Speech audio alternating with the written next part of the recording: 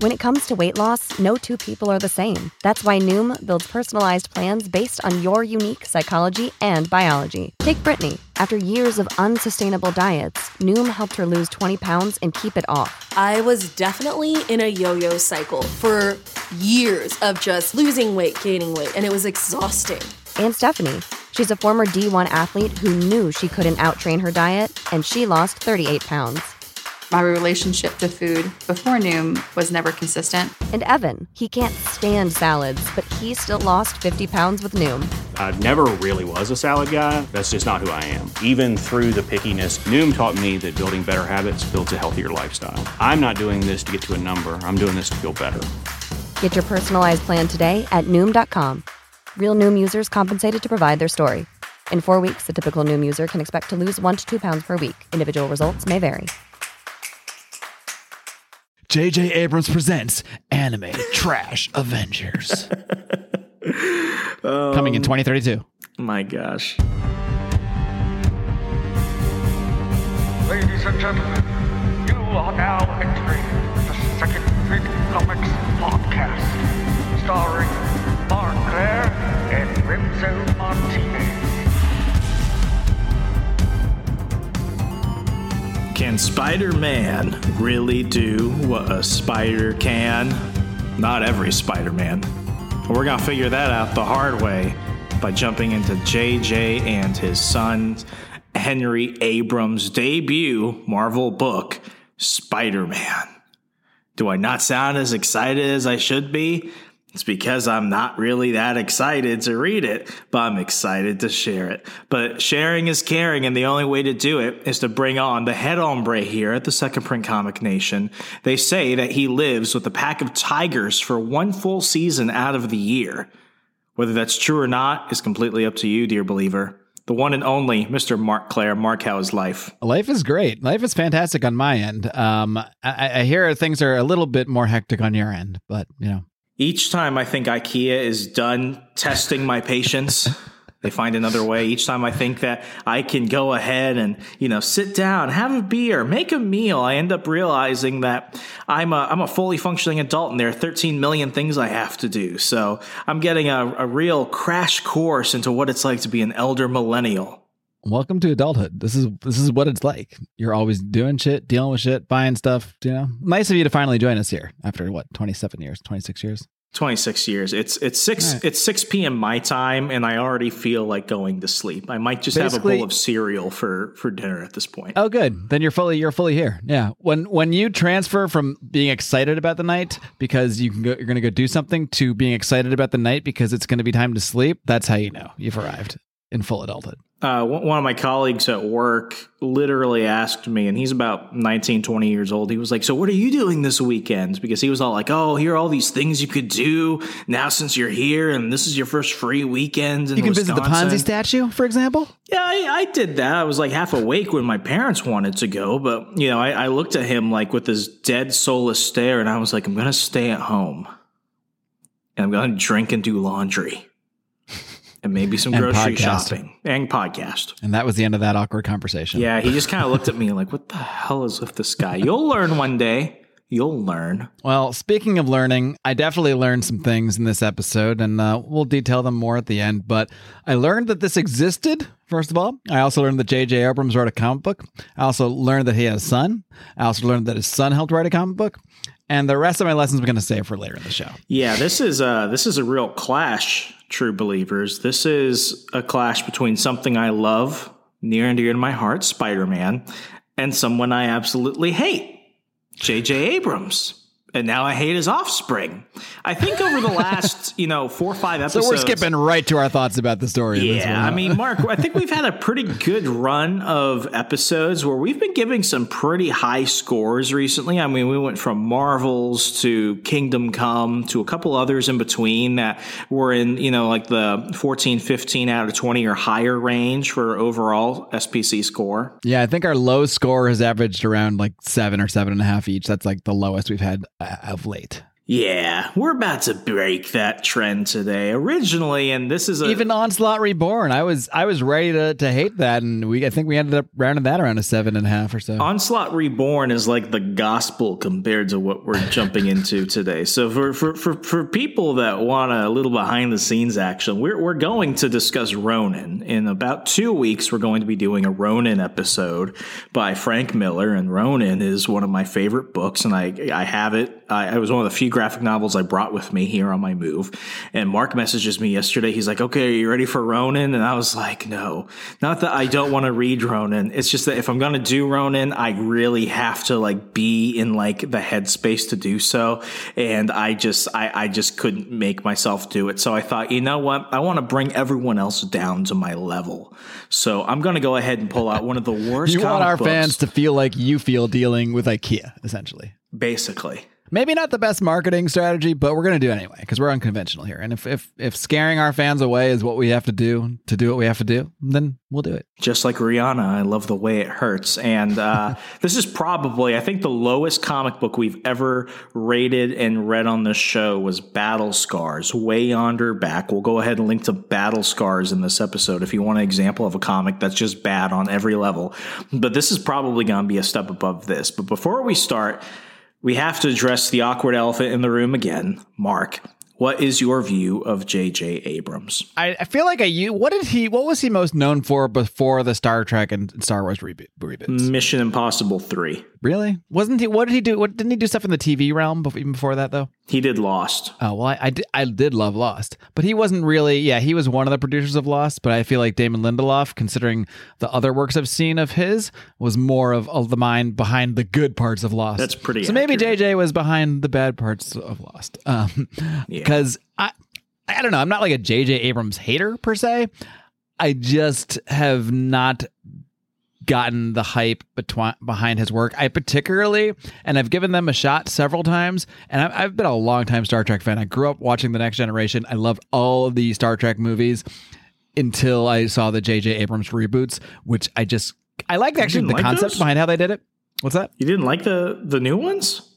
No, I think they're horrific. Huh. And I could maybe do a whole diatribe about that, but it's not the story that I dislike or even the actors or the acting. It's that the characters don't feel like the characters to me, to the originals that they're supposed to be portraying a new version of.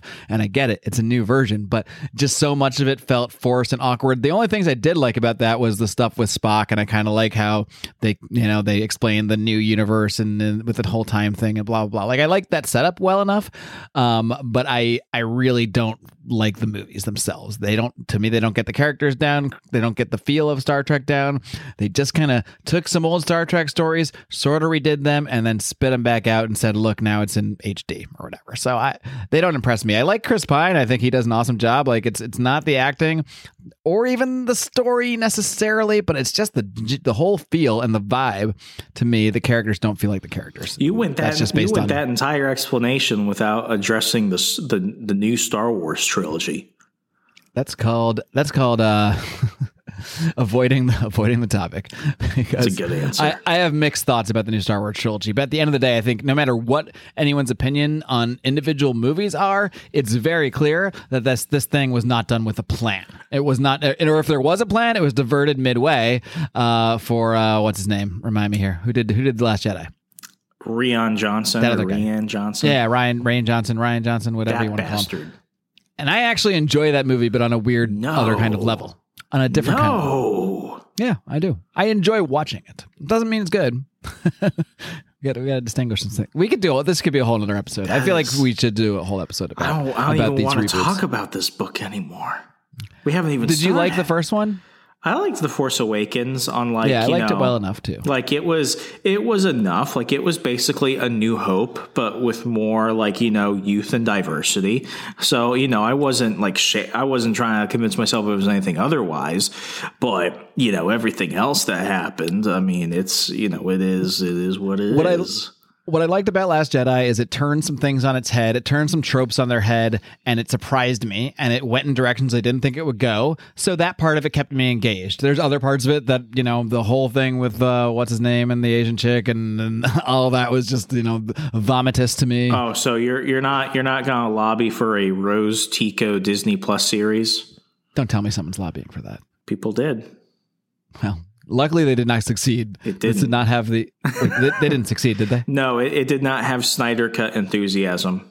Okay, yeah. All right. So, yeah, but I guess I enjoyed the ride of that movie, but clearly, but that J.J. Abrams wasn't involved in that one. He might have been involved at the executive level, but he kind of like let that Rian Johnson do his thing there. So when we come back to what's The Last Jedi? What is the last one called? This is how memorable these movies are to me that I can't remember anything that they're called. The Rise of Skywalker? Rise of Skywalker. That was it. Yeah. That was trying to clean up Last Jedi and make a coherent story out of something while also shoehorning in this thing with the Emperor. And it doesn't feel natural to me. To me, J.J. Abrams, he must be doing something behind the scenes because he gets these big movie franchises, and he certainly produces movies that look and feel like blockbuster movies, but they're always missing something to me. They're always missing this. So right now, and I've discussed this on my other show, On the Run, I'll go ahead and, I'll just tweet it out there where people can just Google it. It's called For and Against Black Superman. I did an entire episode talking about why J.J. Abrams and Ta-Nehisi Coates even going near the Superman franchise is disgusting, but what they're also doing is they're giving him the new Batman animated series on HBO Max. It's going to have Bruce Timm attached to it, but J.J. Abrams is going to stick his filthy fingers all over it. And, there was a time in my life where I really did like him. And now what I've realized is, like, other than Spielberg liking him because he kind of looks like a younger him and just a lot of, things going right at the beginning of his career, I think it's gone to his head. And now he's at the point where he's a monster. And with this book that we're going to cover today, this was when I really knew that he should never touch these properties and that we should stop him at all costs, because it's really like it's a book that I was really excited for three reasons. One, because at the time I was still kind of an Abrams supporter. Secondly, it was a new Spider-Man book, and I have not actively collected any Spider-Man series since about 2013. And three, it was going to start a brand new issue 1, and it was going to be set out of continuity. So I'm like, okay, you know what? This is a good opportunity for me to kind of jump back into Peter Parker's world, for me to, see something experimental from a really cool director. And I guess his son, Henry Abrams, was also working at Marvel. So they went ahead and allowed this to happen. How old is his son, by the way? Because when you said J.J. Abrams and how your age? Yeah. Okay, because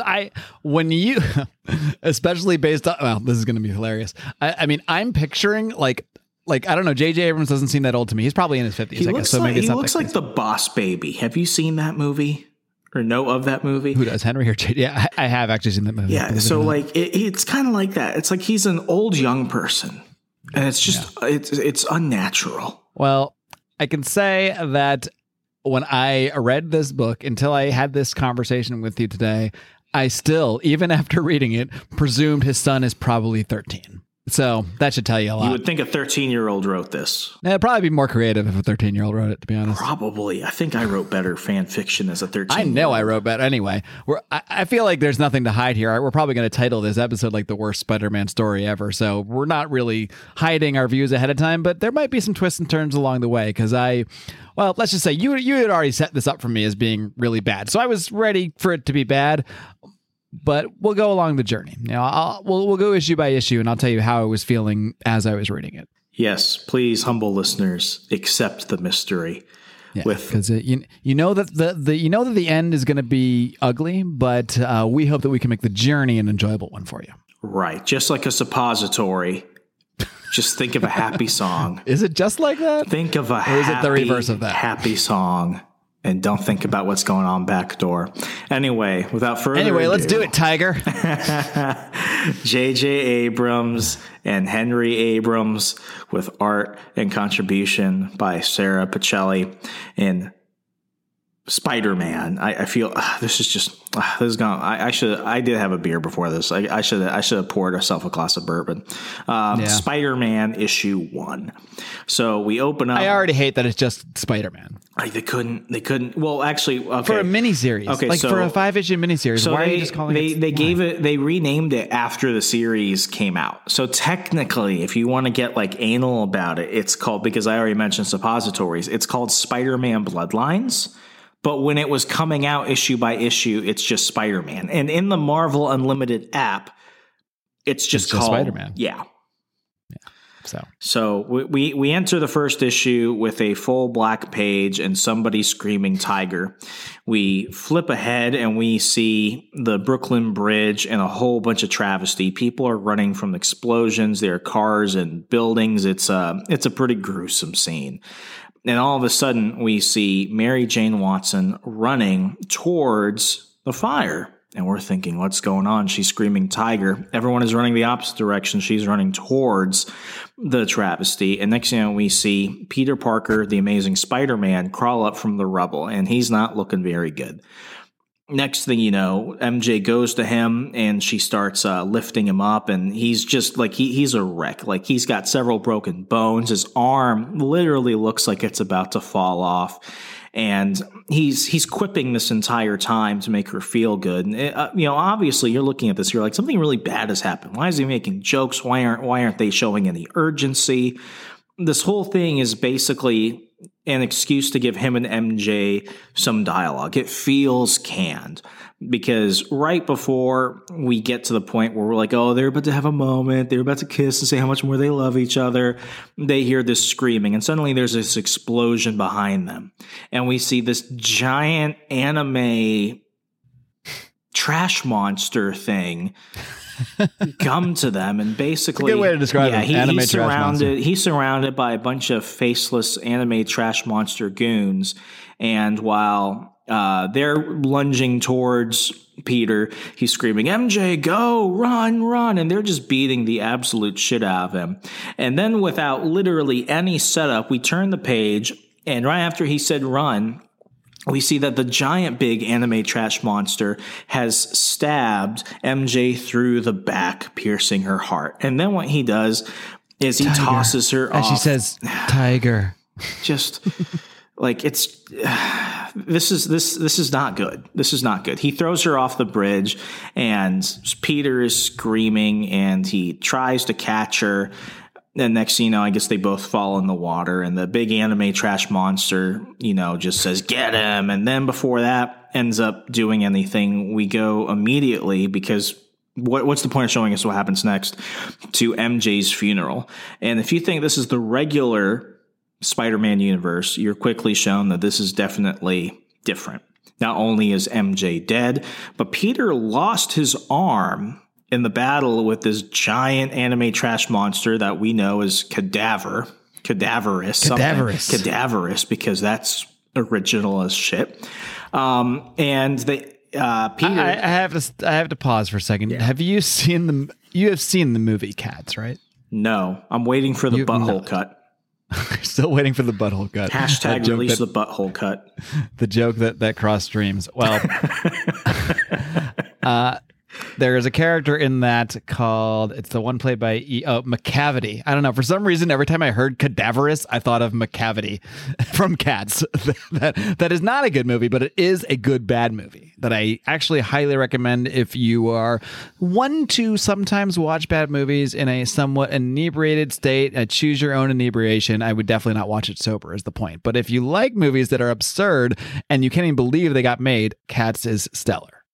That's a pretty good description of a lot of movies I like. Yeah. But jumping back to the... all the movies you like? Just basically, ask Brian McWilliams. He thinks I have terrible taste in movies. We see that not only is MJ dead, Peter has no arm, but he also has a little redheaded child. And that's about it. We fast forward to 12 years later, and we see the redheaded kid is a kid. He does kid stuff. We're basically seeing that he's treated exactly like Peter Parker was in school, except he's got a bit more of an attitude with him. And he gets into a fight with a bully who was attacking some kid. They get into another fight. And, he's in trouble because he basically started the altercation, even though the bully was the one who started it. So next, we see that Peter comes to pick up his kid at school. Peter has a beard and a hook to show you that time has progressed.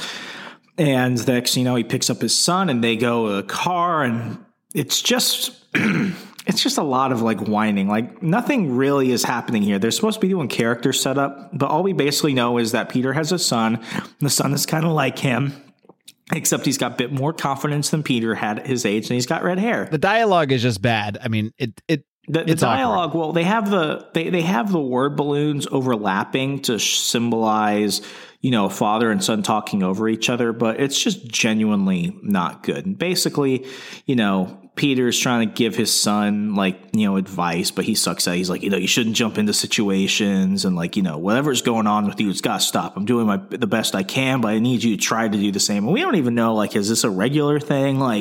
We think it is, but at the same time, we think he's going through teenage angst. And, Peter's just like, I've got to go to some shitty war zone for the Bugle to take photos. So he drops him off at Aunt May's house. And right as the kid is about to open the door, he's mad. So as he pulls the door right off the hinges. And at this point, because it's sticking to his hand for the first time. So yeah, if you're a functionally cognizant adult, you basically just know, oh, apparently he's hit puberty and has spider powers, because they do such a good job at setting it up at this point. It's like, oh, well, we've only seen him for a page and a half, and we now know he has powers. So he goes to his room. He's, crying over a picture of his mom, MJ, and old woman Aunt May walks in, and she's like, so you want to explain the new front door?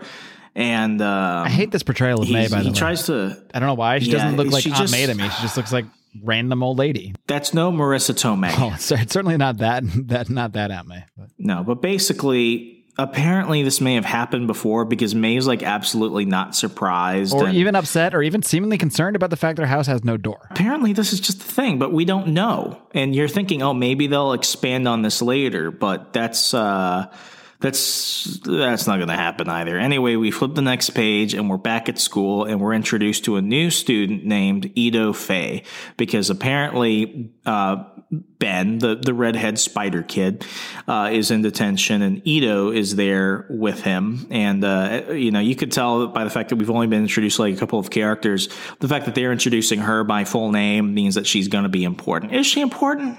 Is anything here important? That's questionable. They start talking, and, nothing really happens. They're just trying to... I don't know if he's hitting on her, or if he just wants to be friends with her, but the dialogue is just really weird, because he's just asking her all these questions. He's asking her how he got there, and she's just not interested. So it's trying to give you Breakfast Club vibes, but it fails on every level. And just when you're thinking, oh, I wonder how this is going to pick up, obviously this is important, it's not. Just like everything else, we go on the next page, and we're in some giant underground creepy lair where a giant anime trash monster guy, Cadaverous, is eating a can of Vienna sausages. And what I hate about his dialogue is that, he's got the gray... They look like hot dogs to me, but we don't need to split hairs here. Something like that. Basically, Cadaverous... He doesn't talk normal. I'm not even going to try and read his dialogue, because... Subjects B901 variant I hate it. 413. You hate my version of it, or how that it's accurate as to how it sounds in your mind? Because it's so accurate. Okay. That it's, yeah. I mean, he's basically... It hurts to read. It hurts my ears to read it, so... Yes, and it's making my eyes bleed. And what are we learning? Basically, Cadaverous has lived. He hasn't shown up since the attack on New York, and when he took off Spider-Man's arm and killed MJ and all those people. But he's basically experimenting on something, and it looks like he's trying to create a woman in a test tube, because every horror movie hasn't already done that once. He's basically Mr. Freeze, but without ice and with spider blood. Or something. That's a good. It's about as close as we can get, right? Describing it. Yeah. So basically, we go back to the page because nothing is explained. And we see Peter's boarding the plane to go off to some shithole war zone. And May calls him and she's like, Ben's your son. You need to be a better father, Peter. And he's just like, By the way, he's got a hook hand in this one. Yeah, I mentioned he has the hook hand. Yeah, but it's inconsistent in the art because there's certain, like in the funeral and even when he's on the plane, it looks like he just has nothing hanging there the way they draw it, but then you look and he's got the hook hand. So it's like it's very inconsistent. That's why I didn't notice it before. Even though one minute he looks like Keanu Reeves, and the next minute he barely has a face, and the next minute he's got a giant beard, and the next minute he has like a little wispy beard, and it's just like the artwork on here this is some of the worst art I think I've ever seen. See, maybe I should save my thoughts. As I first read this, what I was thinking was, well, at least the art's okay. Like, I didn't hate it at first compared to the story. I was like, with the right book, I could see like this style of art could fit a certain style of book. This is not that book. But now that I'm like going through it more thoroughly as we go through it together here, I'm noticing like little things like this that I maybe didn't notice before, that like the lack of detail in certain places where, even besides the style of the art, there is a lot of inconsistency that I'm now seeing. So my art score is probably dropping as we speak. Yeah, and the story isn't certainly helping. So basically, Peter drowns himself in work, and he's dropped his kid off basically to be raised by May. And, just because this book doesn't understand how transitions work at all, we go to the next page, and we're seeing Ben walking in like this giant puddle of blood. And we see MJ there, and he's running towards her, and he's slowly drowning in the giant blood puddle lake, whatever. And we quickly learn that it's a dream. And as he wakes up screaming "Mom" with tears running down his face, we see that somehow he has climbed on the ceiling, like something out of The Exorcist. But like with his back on the ceiling, so it's like it doesn't. How would he have done? Like I know because he's discovering he has power, so he didn't like jump up there. Well, it's like he's possessed by something. Yeah, which is not a Spider-Man. And meanwhile, he's screaming for help, and May comes in, and she's just smiling like this is all normal. Like this is not normal, and she's just all too okay with this. And I think they want to set her up as like this elder mentor figure, but it also doesn't. She seems like she has Alzheimer's. Like she has no idea what's going on. She's not acting like May would, who would at least like. She's just like, oh, it's fine, it's cool. Just I'll help you down. And he's like, no, like Aunt May should be like either explaining this to him or comforting him in some way. Like, it's okay. I know you're going through nothing. She's just like, oh yeah, come on down. We'll go get dinner. Like, yeah. And to make matters worse, instead of explaining anything to him, she just takes him up to the attic where they pull out a box of Peter's old stuff. He sees a whole bunch of stuff like his press pass, some photos of Peter and MJ. And suddenly she's like, you'll find what you need. And he pulls out the Spider-Man costume. So now he's like, oh shit, my dad is Spider-Man. Yeah, this is the end of that episode. So we can take a pause here for me to try to clarify something, and maybe trying to clarify little points of the story will prove pointless. I'm guessing it will. But so he knows his mom is this woman, Mary Jane. Like he knows who she is. She, in the Spider-Man universe, the Marvel universe, she's actually like a model. She's known. She's a known person. She's an actress too. She's been in a couple movies. She's like an actress model. Like she's definitely famous. But when she dies in the scene earlier, she died like in the arms of Spider-Man. Like, I mean, like, that had to be on TV. So like this whole time he has no idea that his mom, who is very publicly died while with Spider-Man, while being held in the arms of Spider-Man, that there's connection was never made, that maybe his dad is freaking Spider-Man. They don't have Google, Mark. Okay. Or the internet, apparently. All right. Or word of mouth or anything like that. Rumors, smoke signals. Carrier pigeons. Anything. Okay. Anything. I mean, I guess it is an alternate universe, so it can be whatever JJ wants it to be. And Henry, little Henry. In this case. Little 13-year-old Henry in my mind. Lazy. Yeah, I think this whole time, this is really like, I was trying to give this book the benefit of the doubt because this is what I'm picturing in my mind. I'm picturing J.J. Abrams sitting with his young son writing a comic together like they're doing a school project, and I was like, oh, well, he's a kid. So, he's writing this Ben character as the kid, and he's writing this whole thing as a kid, and apparently there's no editors here or something. So I'm justifying this the whole way. But now that I know he's like your age, I don't know what to think. Mark, I collected this entire series as single issues. On purpose? And I sold it. Who bought it? And why would you do that to somebody? I sold it to a used bookstore for probably like $2 for the 5.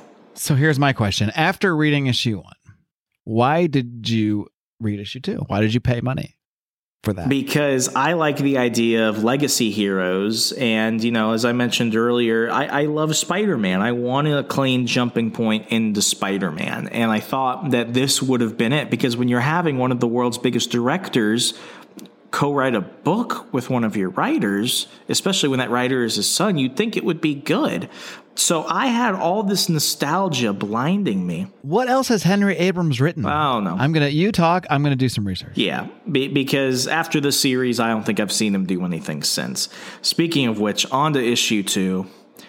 We basically pick up back at Cadaverous' lair, and he keeps talking about how he's losing something, and we don't know what he's losing. He's failed at something, and we don't know what he's failing at. But he's talking to himself, and it's supposed to be like a motivational, creepy speech. Dude, this is his first released work, and I'm pretty sure only released work. That's justice right there, if it never sees the light of day. Henry Abrams has written his first Marvel comic, Spider-Man Volume 3. I hate that they called this Volume 3, as if it was just like a continuation of the other Spider-Man series we've had, along with his father, the renowned film director J.J. Abrams, and I can find no other comments about it for other projects. So it doesn't seem like he already worked for Marvel. It seems like J.J. Abrams went to Marvel and said, hey, how do I say this? My very untalented, uncreative son, who you might think is 13. Special. Yeah.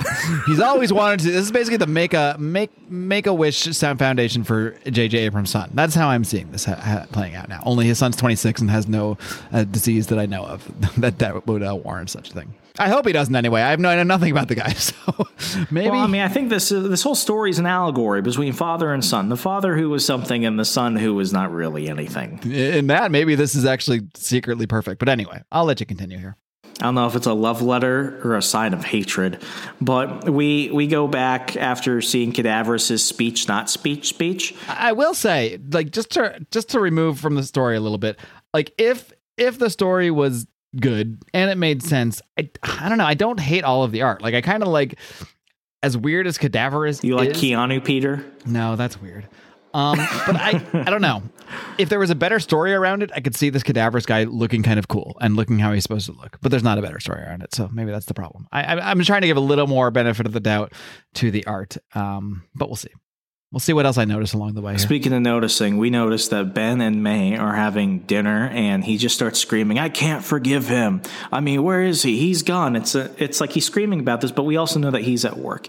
And she's basically, trying to console him and talk about how he's a good guy and that he's just as damaged as Ben is. And Ben's just like, well, he's a freak and a coward, and he didn't just leave you and me. He left everyone. And we both know that's just wrong, because as we see the other panels, we see Peter's literally doing his job. So this whole he left us thing is just weird. And the fact that he's like, oh, he's a freak and stuff. It's like, well, he's also a big hero, or was a big hero. So you should probably learn some respect, you little shit. And, the next day, apparently Ben has access to an iPhone at least, because he's on like the Spidey wiki. And next thing you know, Ito comes by and she surprises him. She jumps up behind him and is like, Ben Parker. And, apparently they've hit it off because, I guess they like each other now, because when they were in detention, they didn't like each other. Oh, now she likes him because apparently he beat up, or at least got into a fight with the big bully. So now she's kind of into him, and she wants to go hang out with him later to like Netflix and chill or something. I don't know. We then, and the transitions in this book are absolutely terrible, like absolutely terrible, because we go right from the school with them about to like, I don't know, plan to hook up or something. And next thing you know, we're back in like the backyard, and we see that Ben has taken the Spider-Man costume, and just like any kid who's just found out he has superpowers, his dad's a superhero, he burns it in the barbecue. And May just comes out and she's like, but sweetheart, do you have to burn it? And he's doing this because he didn't want Ito to find it, whereas if he just put it back in the freaking attic, she wouldn't know about it. But he's like, this seems so dumb. Like, I could see if he was in a fit of rage because he found out his dad's Spider-Man and like he never wanted to be Spider-Man, so he said, screw this guy, I'm burning the costume. That might make sense, but that's not at all what happened at all. He's actually they could just say it was Spider-Man merch or a Halloween costume or that or something. too, yeah. Or like you said, just put it back in the attic.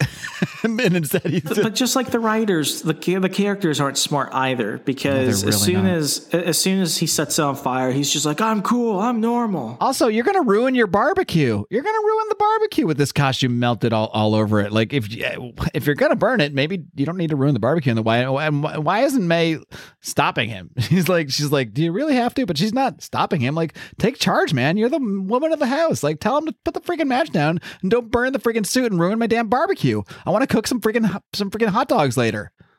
Yeah, but things don't make sense, and things get weirder because Ito's at the door, and when he opens it up, what do we see? We see canned character development. She's wearing like some weird kinky fishnet leather cat suit, and apparently they're going to go do something. What are they doing?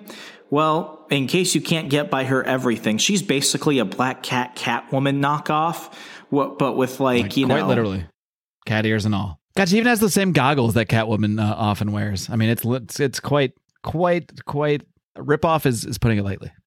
Yeah, but they're going to go do something, but they don't explain what they're going to do. I guess we can assume it's going to be like crime or something. And just to like make no sense at all, May is like, oh, well, your friend is going out in a costume, so you should have a costume too. So she looks at Ben and she's like, you've got your dad has more than one costume. So she literally pulls out the Spider-Man costume and gives it to Ben. And I don't know if like Ito has found out that Ben is Spider-Man or what's going on. None of it makes sense. Like, I'm not even skipping. Like, none of it is explained. No, she just thinks she thinks, well, she says it later. She's like, oh, that's the coolest like Spider-Man cosplay costume I've ever seen. You must be a big fan. Like, so I guess she's just assuming that he has a Spider-Man costume because he's a fan. And apparently they didn't talk about this at all. But just like that, we skip ahead and we're back at Cadaverous' lair, and we basically see that he has his anime trash monster minions.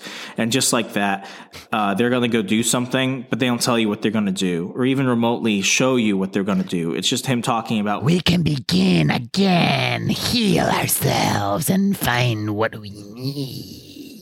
And what do they need? We don't know. If they ever make the movie of this, I want to be hired as the voice of Cadaverous. That's my request, JJ. We'll lobby for that.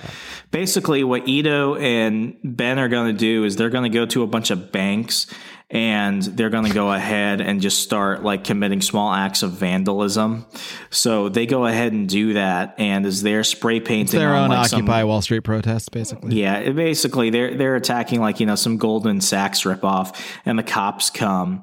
And, they're like, hey, hands up. And they're all freaking out. But what do kids do when the cops come? They start running, and they start running and running and running. And just as they're about to be surrounded by the cops who are standing outside this coffee place, what does he do? Because he wants to basically show that he's not Spider-Man. He's completely normal. He goes ahead and suddenly discovers the ability to swing webs and escape. And Ito is just not surprised by this at all. If anything, she's like, super into it now. And they're just like, oh my God, like what's happening? And then he immediately is like, yeah, my dad is Spider-Man. And that's basically it. So they end up, accidentally swinging and slamming against a billboard that is for the Avengers. Apparently the Avengers in this world are dead. And that will play in a little bit later, but they basically hang out up there and they're just talking about how cool this all is. Basically canned character development. But just like everything else, immediately skip. We go back and we see that Peter Parker, in whatever war zone he's in, he's seeing the news, and somebody has reported that Spider-Man must be back or something. And Cadaverous sees it. And, Ben is back home, and he's, because time just moves so fast, he's back home. He's looking at... Like, they're watching this CNN in the middle of this war. I guess it's not that crazy, maybe, but yeah, like, they're in the middle of this war zone with these, like, tents and stuff. It doesn't seem like a place they would just be sitting watching TV, but whatever. Yeah. But basically, there's been an attack at Oscorp tower. Cadaverous and his minions have gone in there and they've like stolen some shit and they've caused a bunch of damage. So Ben goes there, saves some guy, gets his ass kicked by the anime monsters, but nothing really happens. Like, they're not there to fight him. They already got what they got. So he saves some civilian. And as soon as he gets home, Peter has suddenly somehow showed up and he looks at him and he's like, "Hey there, Spider-Man. I just want to mention it's the middle of the afternoon and everyone can obviously see that Ben has been swinging and jumping and doing crazy Spider-Man shit." And he walks through the front door. That's what tells you that this is some lazy shit. And as he walks through the front door, he sees that Peter has somehow miraculously gotten from like Africa or something to... He walks in the front door as Spider-Man. To Queens. To be clear. Yeah. Like he has not changed, is not trying to conceal anything, and yet somehow spent all these years not knowing his dad was Spider-Man, even though he was on TV as his mom died. But anyway. Yeah. And that is the end of issue 2. Yeah. Let's just move on. No need for commentary in between here. But we get a reappearance of the Hook Hand. Yeah. Keanu Spider-Man in the Hook Hand. Keanu's going to play Peter in this when they make this movie too. I'm Cadaverous. Henry Abrams as himself and Ben Parker. Yeah. Anyway, we start issue 3, and I guess Ben just doesn't shower anymore because he's still hanging out in the Spider-Man costume, and he's getting a whole bunch of messages from Faye, who's his girlfriend, not girlfriend. And apparently nothing has literally happened between when we saw that he saw Peter in the house to now, because Peter comes in, he's like, "Hey, can we talk?"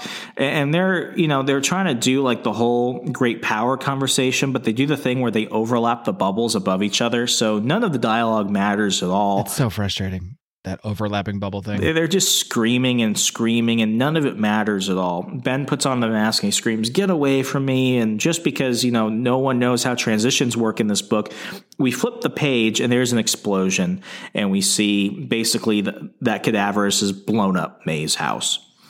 And at this point, we turn and we see that Cadaverous somehow between panels has stabbed Peter Parker, killing him. Talk about lack of transitions. Like, we go from kid screaming, next page explosion, next page Cadaverous has Peter Parker completely spiked on this thing the same way he killed Mary Jane. Yeah, but basically he doesn't even want Kid Spider-Man. He's like, "Hey, because of you, I knew who the real Spider-Man was, but I don't need you. I just need him." So instead of actually doing anything, Ben has like a little panic attack. Which actually makes no freaking sense based on what we later know, but whatever. You know that. Yeah. He basically blacks out and shit.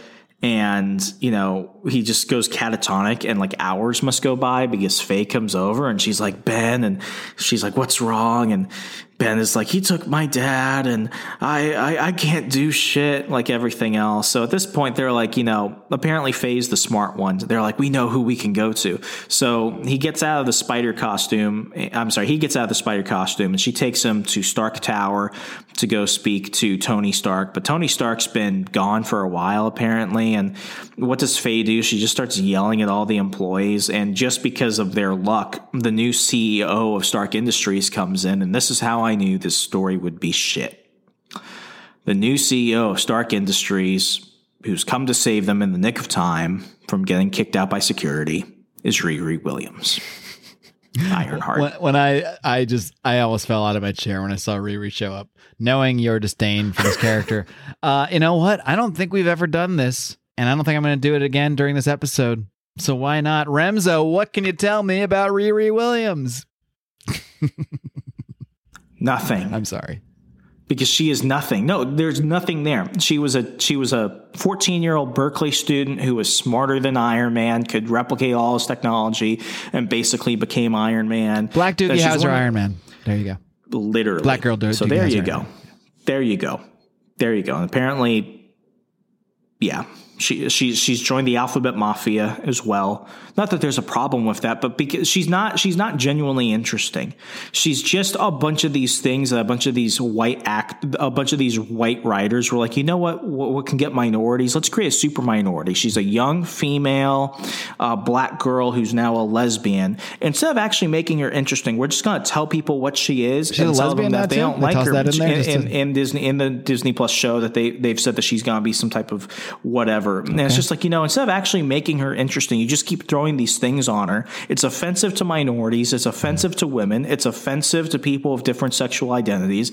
It's not that I have a problem with any of that. It's just that is not a personality. She has no personality. She's the worst character ever fucking created by Marvel. And they've created a lot of shit over the years. But they keep bringing her back because they want it to work. And it doesn't fucking work. It never fucking works. All right. It worked. I got you to rant about Riri. So because all this just makes perfect sense, we flip a page because God forbid they do a proper transition, and we see that Peter Parker is not dead. He's being kept alive by a bunch of tubes and shit and some type of like Empire Strikes Back, BAFTA or Bantha, whatever, back to tank shit, and Cadaverous is basically going to use his blood for something. And what is that? We don't know. It's not that they're trying to foreshadow. It's just that they don't know how transitions work. Maybe it's not the art that I like sometimes, because I'm noticing a common theme. It's the pages where I go, oh, I kind of dig this. It's not the art per se. It's the color schemes of when we're in Cadaver's like area. And I kind of like, maybe because it feels a little more of like anime style, like you call him like this anime garbage man guy. Anime trash monster. Yeah, anime trash monster. And I like, maybe it's that more that I like the feel of those panels and like the feel of the scenes with the color scheme. It kind of just reminds me of like anime stuff. But like it's when we go back to like a regular superhero or regular people stuff, that's when it gets a little too just, I don't know, nondescript and very, very bland. I guess I would put it otherwise. But somehow when we're in this Cadaverous world, maybe it's just like more the coloring. Maybe that's who should get the credit here, is the colorist, because that's it. It just strikes. It becomes more striking to me. Yeah. So this is where I will say that the artwork at least gets a little bit more interesting. Riri, who has just met these children and stuff, ends up taking them to where Tony Stark is. Apparently they're at like Avengers Memorial Park or something, and underneath the ground of it, Tony Stark has like a secret chamber. So they go down like a classic, like, spy movie elevator with 1,000 floors, and they end up going into Tony Stark's garage. And what we see is, oh God, I just remember how much I hate this part. Gray man bun Tony Stark, who thinks that Riri has brought the kids to get an autograph. And after some condescension later, and, Ben walks over and he's like, Mr. Stark, sir, I'm sorry to interrupt your whatever it is you're doing. And Tony's like, name, please. What's your name? Give me your name. And Ben walks over after Tony's like, it doesn't matter. Come here. And he starts like autographing his face, which is actually kind of funny. He writes Tony Stark across Ben's face. That's the only funny thing in this entire book. They just portray Tony as such, like, Tony's always been like had the bouts of alcoholism in the comic book, and that's always been a part of his character, but he's never been like a goofy idiot. Like he's been goofy at times, but this is like silly. It's like silly, smart, goofy. It's like they're trying to channel Robert Downey Jr., but they do it in the worst way. I don't think Robert Downey Jr. could pull this script off, to be honest. But anyway. No. But basically, Ben shows him the costume, and then apparently Tony remembers him because his red hair, and, Tony's always, in the comics, has always secretly had like a crush on MJ and weird shit. And immediately Ben starts crying, and he's like, oh, my dad, even though he's dead, he might not be dead, and I need you to get him back because I can't do anything. And, because transitions, we immediately go back to Cadaverous' lair, and we see one of the anime trash monsters go over and cut the glass to pull dead, not dead, armless Keanu Peter Parker out of the tank. And meanwhile, what we basically go back to is Tony's trash garage. And long story short, basically Cadaverous was a former Stark employee. He was doing some evil, illegal shit with dead bodies he shouldn't have done. And Tony fired him, and he became a bad guy. And it's all kind of Tony's fault, because just like in the MCU Marvel films, you can't have anything Spider-Man related without Iron Man related. And just as they're about to go ahead and figure out what to do, Tony Stark is like, I can't do anything. I'm not a hero. And they're all like, Ben, it has to be you, even though Ben is a little whiny bitch. Even you're this whiny bitch who just cosplayed as Spider-Man for 10 minutes. It's got to be you, kid. Yeah, but basically we go back, and apparently the woman from issue 1 who was in the tank, who's apparently like Cadaverous' version of Nora Frost, through a blood transfusion between Peter Parker and this chick, Cadaverous has brought her back to life. And just as we go to the next page, we see that somebody has somehow like found Iron Man and Ben and the others. And who does it happen to be? It happens to be the Avengers who went missing, but they're anime trash monster fied. So we've got anime trash monster Thor, because that makes sense. Anime trash monster Hulk, and anime trash monster Black Widow, and anime trash monster Captain America. And apparently they're also cognizant, because they're blaming all of this on Tony Stark, because let's go ahead and throw Iron Man into a Spider-Man story and make it all about him. This is the moment, this panel, when this went from, this isn't good, to, oh my God, what the fuck is this? Yeah. Like this is like, it was bad enough when it was just this sort of self-contained future alternate reality story about Peter Parker turning in. By the way, we haven't not really gone into this part. The portrayal of Peter Parker in here is just so completely out of any character called Peter Parker. Hook-hand Keanu Parker. Or canned Keanu Parker. Hook-hand Keanu Parker. It's so uncharacteristic of what Peter Parker would ever do. Peter Parker would never abandon his fucking son. Like, are you kidding me? Peter Parker would never just take off and get a job as a freelance journalist in war zones to avoid being near his son. That is the most un-Peter Parker thing that could ever be. But then if that wasn't bad enough, we have to go throw in idiot Tony Stark, the dumbest version of Tony Stark I've ever read in my life. And if that wasn't bad enough, which it was, we have to go throw in zombie trash anime Avengers.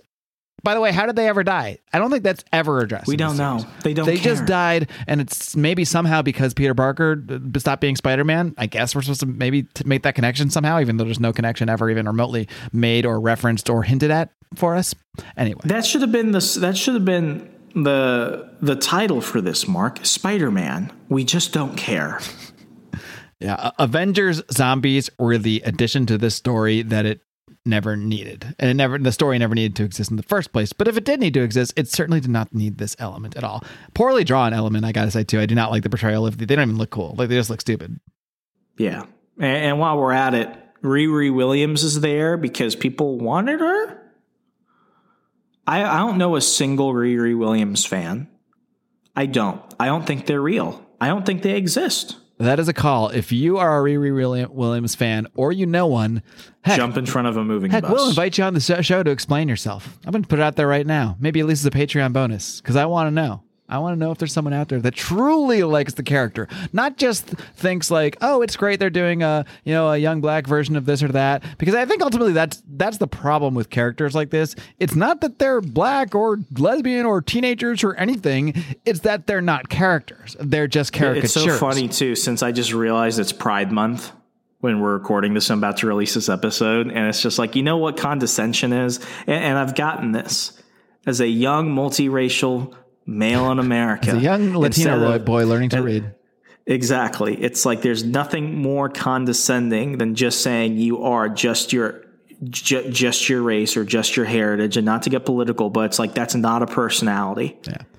And it's not character development. And to prove that you are legit on this, you are a Miles Morales fan because he has a character. I am a huge Miles Morales fan. So just so that the fans out there realize that you are discerning in this criticism. I even like Kamala Khan, the new Miss Marvel. Yeah, well, she's a good character. Yeah, I like her. I like Cassandra Cain. So it's not about representation. Representation is totally justified and understood, especially when there's a market where, yes, it's not the 1930s anymore where your whole audience is a bunch of white dudes. There are people out there you're trying to reach, so it makes perfect sense to try to incorporate characters of different races that look more like some of the kids that are going to be picking up those books. That makes total sense. What's condescending is when you don't create a new interesting original character. Instead, you just copy an old version of a character. You say, hey, let's do Black Teenage Iron Man, and then you don't give her a story or make her even interesting. You just say this is Black Teenage Iron Man and be happy because she's a black teenager. 100%.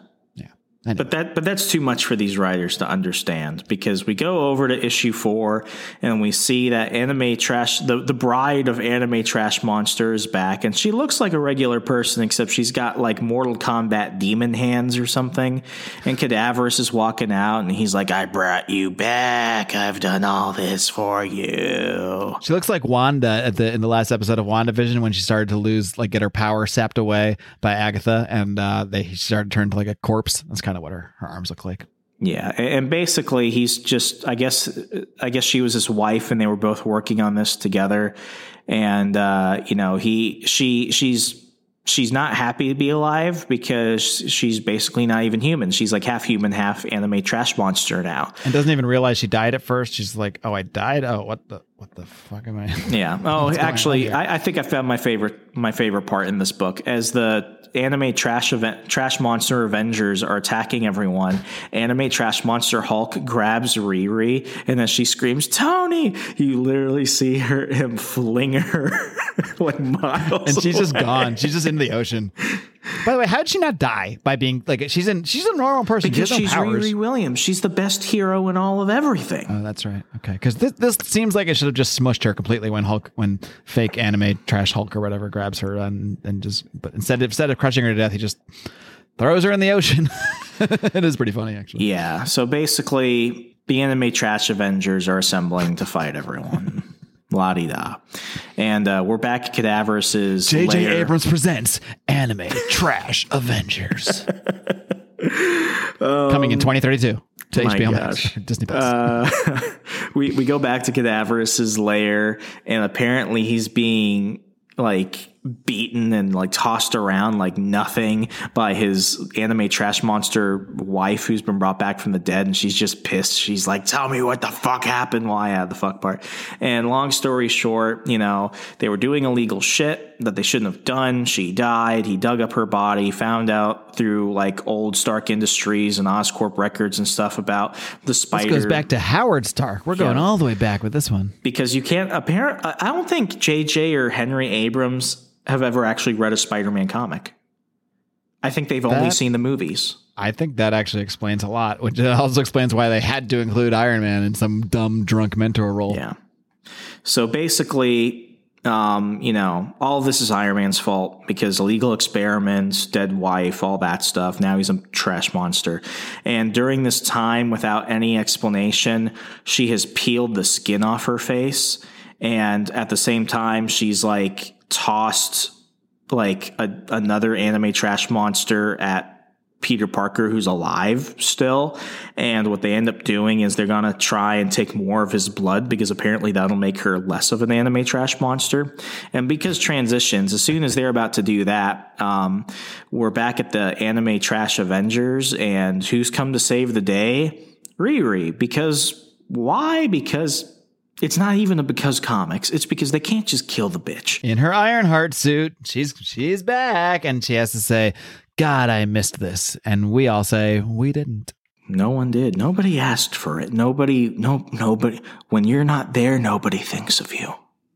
Nobody does. You might as well not even exist. It's the ultimate if a tree falls in the woods. If no one's there to care about Riri, does she even exist? Yeah. And what I hate is that, Faye Ito apparently is a super acrobat because she's able to go ahead and spray paint Black Widow's face and stuff because why not? So basically, this freaking teenager with no powers who's done nothing heroic ever, we're supposed to take that she's, I guess it's Black Widow, so at least she didn't have powers really, although she kind of had the super soldier or some kind of serum involved. But we're supposed to think she took out this killer Anime Trash zombie with fucking spray paint. Yeah. So basically, after they've somehow been able, only because of Ironheart, they're able to defeat the Anime Trash Avengers. Cadaverous's wife, the bride of Anime Trash Monster, has found that it's not Peter's blood which is going to bring them all back. It's the blood of his son, because logic. So what they do Speaking of lack of transitions, in the last time we saw her, 4 pages earlier, she still looks like a human, just with her skin peeling off. And now, seemingly 5 seconds later, she is just a spider. She's just a pure spider now. Yeah, she's turned into an Animorph or something. Yeah. I'm glad you mentioned that, but that's just one of those things where it's like they don't show these things happen. But anyway, they need to go ahead and capture Ben because now I guess instead of killing him, they need his blood. So what they've done is they basically put Peter out in the world so people can see he's alive and he's on camera, and Cadaverous is trying to get the new Spider-Man kit to come down. So basically Ben goes to try and save his father. It's a trap. Anime trash monster minions attack him. And next thing you know, they win because Ben has not won a single fight this entire time. Not even the one against the bully that got him put in detention. He's really done nothing particularly heroic or particularly anything that to make us root for him either. Like, they're not making him a sympathetic character. They show him beating up these bullies, but he's kind of being the bully in that situation as well. And not, we don't really see any kind of buildup of him really standing up for kids or anything. It's more about his anger than it is him doing anything, to defend people. I think if they showed us a little more of his humanity, maybe we could have actually learned to like the character, but instead we just skip right to oh shit, I'm Spider-Man, and Aunt May doesn't give a shit. Yeah. And basically issue 5 starts, we see some flashbacks and stuff, and it doesn't fucking matter. It's basically Ben as a kid, and his dad doesn't want to be a dad because MJ's dead and he has a hook arm. Sad Keanu. Spider-Man's a dick now. Sad Keanu. And basically they're trying to take as much of his blood as possible. But all of a sudden, what we see is as Cadaverous is about to kill the kid to make it easier. We see that one of the anime trash monster minions has just out of nowhere come and they're beating the shit out of Cadaverous, because this totally makes sense because we totally saw this coming because they totally discussed this earlier. No, it's a freaking surprise and it's weird. And this person ends up knocking over Cadaverous to the point where they can go back and save him. And Ben is like, what's going on? And the trash monster's like, follow me. And apparently the serum that they've created using the concocted blood of Peter and Ben, they've been able to steal it. So Trash Monster Minion and Ben are running out and stuff. And what basically ends up happening is it's weird that he has no problem trusting this random anime trash monster. I'm trying to explain what's going on, but they don't explain it. Basically, they run out, and as soon as Cadaverous is about to find them, Iron Man comes in. Actual Iron Man comes in and saves them, and we still don't know who that person is. But basically, we're back at the scene as they're trying to get away. Faye Ito is trying to stop the evil bride of Trash Monster who's turned into a giant fucking spider. With this weird, I don't even know what this gun she's holding is. We don't see it shoot anything. It just is it's not some weird blast at her. Is that some kind of blaster we're supposed to think she got from Tony? Or I don't know. But basically, not explained is the point. Basically, everyone shows up. They're fighting the giant thing. And meanwhile, good anime trash monster goes and finds Peter, and Peter's like, who are you? Because we're still trying to figure this out. And out of nowhere, the trash monster is like, here, this will save you, restore you to what you were. It's trying to give Peter the serum to heal him. And he's like, you're not some soldier, a child of Cadaverous. Why'd you help my son? Who are you? And next thing you know, we see through the broken mask, one eye and a big ugly monster thing, and it's like, I think Tiger, let me make this right. And basically we've learned that is somehow Mary Jane Watson. Tiger.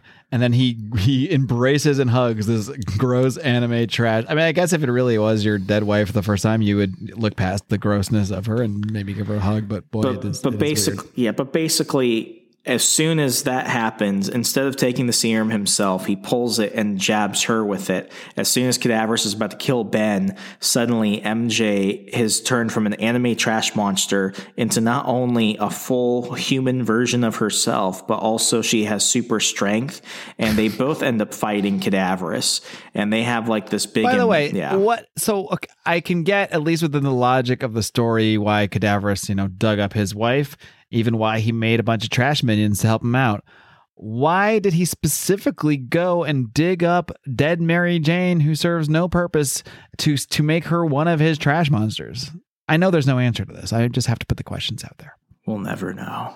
We'll never know. And like you said, that's this stuff is like not even because comics. Because when we say because comics, it's usually because they do give an explanation that's just kind of silly and we're having fun with it. This is because there's no explanation. This is because and there's none to be found and none that you could find because it actually makes no sense, which is actually kind of different than our normal because comics where we're just kind of having fun with it and playing off whatever silly explanations writers turn out there.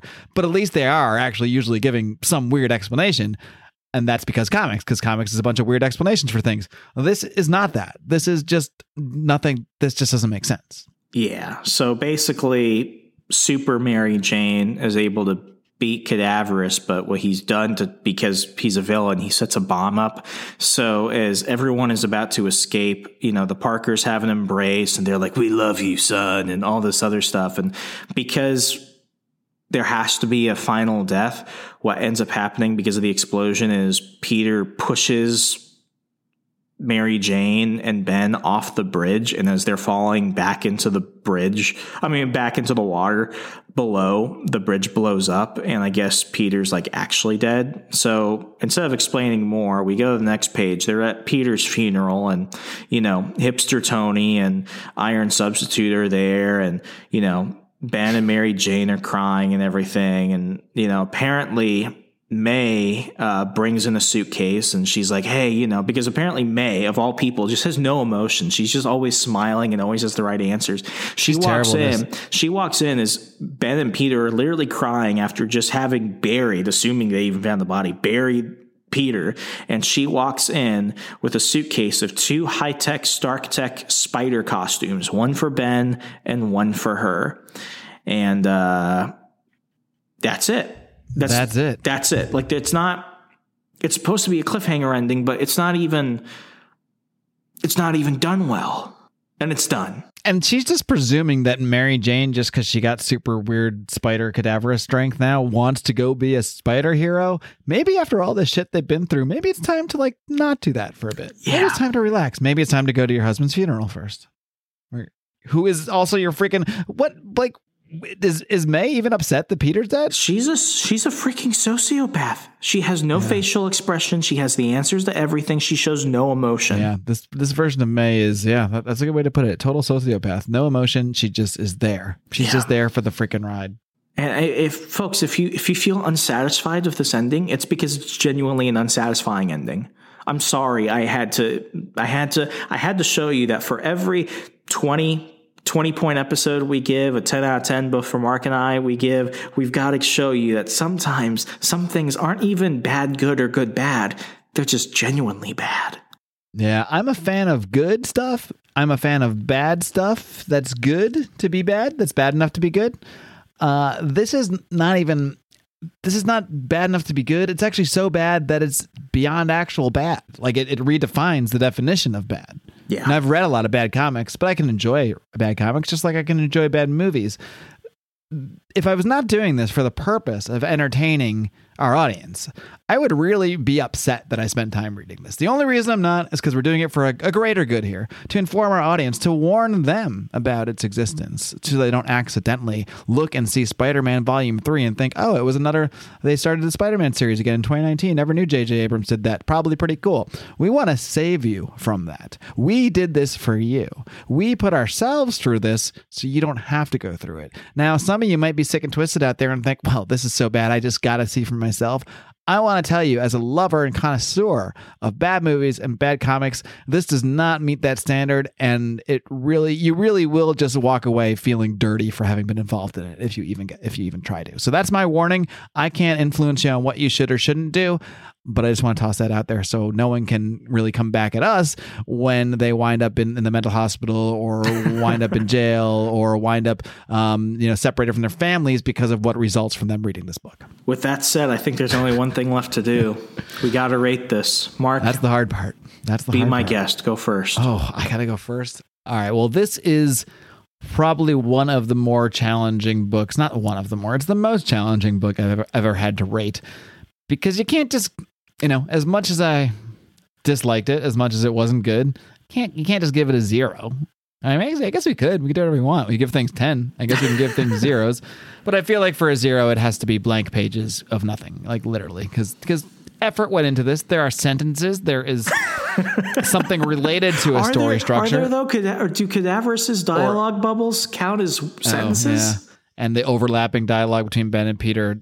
Yeah. So maybe there's sort of sentences at times.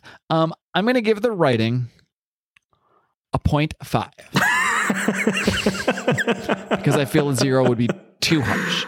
But like you said, it's poorly written and it needs to be stated. I don't know if it's more JJ or more Henry, but neither of them ever wrote a freaking comic before, and neither of them ever read Spider-Man before, apparently. And if they did, they certainly didn't understand any of it or understand the character. So I'm giving it a 0.5 for the writing. Because I can't justify. I thought about a 1, and I was like, no, because I can see giving something bad but still done in an okay way We've 1. given cringier books higher scores. Yeah, I have. So that's why this has to be a new level of low.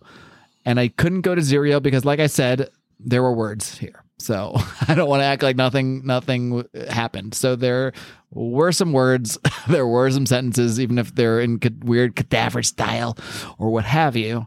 So I'm giving the writing a 0.5 because it's just plain bad. It's unnecessary. It didn't need to exist. Like even the concept just sucked overall. But then every time you think this is bad, some other bad element gets tossed in, like stupid drunk Tony or Riri Williams for no reason. The fact that they brought in Riri immediately made me know that I hated this book. That was actually my favorite part because I laughed so hard. I was like, this is the part where Remzo's soul broke. Yeah, that's when I knew. I was like, oh, this is perfect. That's the only time a smile was on my face during the reading of this, when I saw her show up and I knew that the torture your soul had to have gone through seeing her show up the first time. Anyway, 0.5 for the writing. The art, my art score definitely went down while reading this because I did notice some things more consistently about the art transitions and just some of the consistency. I will say, if Sarah Pichelli did a whole book in the style of maybe with the same colorist in those scenes with Cadaverous, I'll stand by that. I kind of like the feel of those scenes for maybe what they were supposed to be. So maybe her home is in anime with a really good colorist that can get this style down. Because I mean, and she's not. A lot of the art was like bad, I will say. So I'm not going to give it like a high score, but it's not 0.5 bad. All right, so I'm not going to give Sarah a 0.5. I'm going to give her, see, it has to be, if a 2.5 is average, it has to be, I'm going to give her a 1.5. Give her a 1.5. So you're giving it a 2 out of 10? I'm giving it a 2 out of 10. And that even feels a little high, to be honest, because that's a 20%. Is this 20% as good as the best comic of all time? It's like when you're taking the SAT and you get points just for writing your name, so that way that's no one ever what this scores is. a 0. Yeah, that's kind of what this is. The 0.5 is definitely just points for writing your name, and the 1.5 is points for writing your name and getting like 4 questions right. Man, I think I'm gonna have to. I'm gonna have to be the real. I'm gonna have to play this one dirty. I'm giving the story a 0, and I'm giving the art a 1. Wow. I don't know if I should feel like I should have been harder. I'm trying to think of the humans here, because when Sarah Pichelli listens it's like to this, you brought it down and then I kicked it, and you just crushed its head on the concrete. It's like time to unzip and urinate. Well, either way, between the two of us, that comes to a grand total second print comic store of a 3. Is this our lowest between episode? The two of us? Oh, it definitely is. Because I think even Battle Scars, I think we each gave like a 2.5 or so. At least it got at least like a 10 out of 20. Yeah, no, I don't think I got a 10 out of 20. No, it got it's like an 8 or a 9 out of 20. I'll go back and listen when I'm doing the show notes for this. We gave full numbers at least. I know nothing has ever gotten under a 1 before, so we've definitely set a new precedent for that. Yeah, I mean, this is a 0. It's bad. It's bad. Like, it's bad. Like, they know better. They know better. I feel like Sarah Pichelli is redeemable. Like, she could get better, and I think she's done a bunch of other work for Marvel. I could think that in the right environment with the right rendering. She still had to choose how they were going to look. She chose random fat sociopath Aunt May. She chose man bun Tony Stark. Yeah. She chose hook hand Keanu. She chose anime trash monsters. She chose not Catwoman, Black Cat, Faye Ito. She chose all of that. And the trash anime Avengers. This was an act of like vandalism. Of the Spider-Man brand. Of the Spider-Man universe and of our souls. We're all worse off because we've had this part of our lives. there is this whole note in the back from Henry Abrams, like, you know, talking about how grateful he was to do this book. And I'm sure if he was some kind of comic fan, which is hard to believe reading this that he was, but apparently I guess he was. I'm sure it was a thrill for this young 26-year-old man who I presumed had to be 12 or 13 getting his Make-A-Wish Foundation wish fulfilled by Marvel and his dad, who apparently was actually a grown adult who just threw nepotism. And if he, of course, thanks J.J. Abrams, no shit, you better thank your fucking dad for this, because you are not getting a writing gig at Marvel Comics or anywhere or in a pen pal relationship anywhere without your dad here. What's harder to excuse now, like, I think JJ has done some, yeah, he's obviously produced a lot. He even did Armageddon. I didn't realize that when I looked him up earlier. So he's gone way back. Is that the one where they get the oil drillers to blow up the meteor? Ben Affleck in space fighting asteroids, pretty much. So, like, I have to think, I don't know. I feel like he executive produced I thought that was Michael Bay. Well, no, it's J.J. Abrams. Well, J.J. Abrams wrote it. Michael Bay directed it. J.J. Abrams wrote it. Okay, yeah, that sounds about right. Yeah, I know he was involved. I know he wrote the movie. There's a funny story behind that. At one point, Ben Affleck reading the script went to Michael Bay, and he was like, you know, the whole story is about oil drillers trying to learn how to be astronauts. Wouldn't it technically be easier for astronauts to learn how to be oil drillers? And Michael Bay looked at him and said, "Shut the fuck up," and they walked away. That's a great story. I think that's all we have to say about this. A three combined. That's the crazy thing. Combined for one of us to give a 3, and that is, I mean, that's a lot. That would be a lot, but for two of us combined, that's impressive. So I will say that the heroes, the true heroes of this story, are Mark Claire and Remso Martinez, because we put ourselves through reading this again, so you do not have to. And I'm going to say it one more time because I really want to emphasize this. Don't be fooled. I'm not messing with you. I'm laying it to you straight. I'm shooting straight from the hip when I say this. Don't think that you should read this as a good, bad book. I'm not fucking with you. I love good, bad books. Don't do it.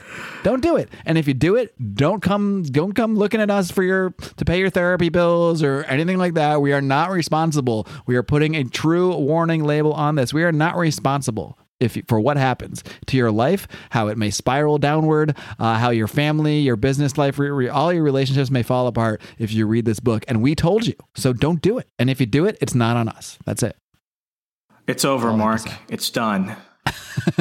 If you appreciate us putting ourselves through this and would like to reward us in some way, there are several ways you can do so. One is just to leave us a 5-star rating and a great review, preferably over on Apple Podcasts. That is the best, cheapest, quickest way to help this show and get our rants here in front of more eyes and earballs out there through pushing us up in those algorithms. So that is always appreciated. And if you think we actually deserve to be paid just a little something for putting ourselves through this, you can find out how to do that over at patreon.com/secondprintpod, where we give you all sorts of bonus content along the way. I just pumped out another Tales from the Fucking Pile looking at Extreme Sacrifice #2, which I did give a poor review to. I didn't do a number review there, but I did say this was bad. This was not a good book. But you know, actually reading that back to back with this was quite something. That's Van Gogh compared to this. I will read Extreme Sacrifice every freaking day, including all the spinoffs, before I ever even acknowledge that this book exists again. So everything is relative. So it helps you, I guess, reading this. If anything good came from this, other than producing this podcast, it gives me an appreciation, a new appreciation for some other books that I used to think were bad that I now realize, oh well, these weren't that bad. When people are like, how worse can it get? We have an example. We can tell you. This is how bad it can get. So, Remso, anything else you want to toss out there before we sign off? Nothing Or is much. your soul just drained? I'm hurting on the inside. Like, I feel like I've just subjected our listeners to a little bit of pain. But, you know, pain makes you know how joy truly feels. As the great Mr. T once said, my prediction, if you read this, pain. As always, folks, I'm Remso W. Martinez. And I am I'm not so milquetoast this week. I feel like I was on fire. I'm marvelous this week. Yeah, I'm the marvelous Mark Claire. I dig it. As always, folks, read comics. Change the world. Change the world. Good night, America. Adios.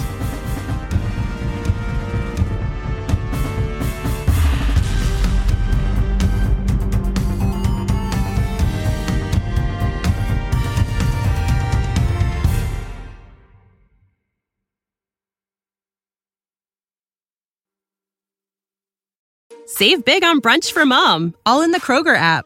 Get 16-ounce packs of flavorful Angus 90% lean ground sirloin for $4.99 each with a digital coupon. Then buy 2, get 2 free on 12 packs of delicious Coca-Cola, Pepsi, or 7-Up, all with your card. Shop these deals at your local Kroger, less than 5 miles away. Or tap the screen now to download the Kroger app to save big today. Kroger, fresh for everyone. Prices and product availability subject to change. Restrictions apply. See site for details.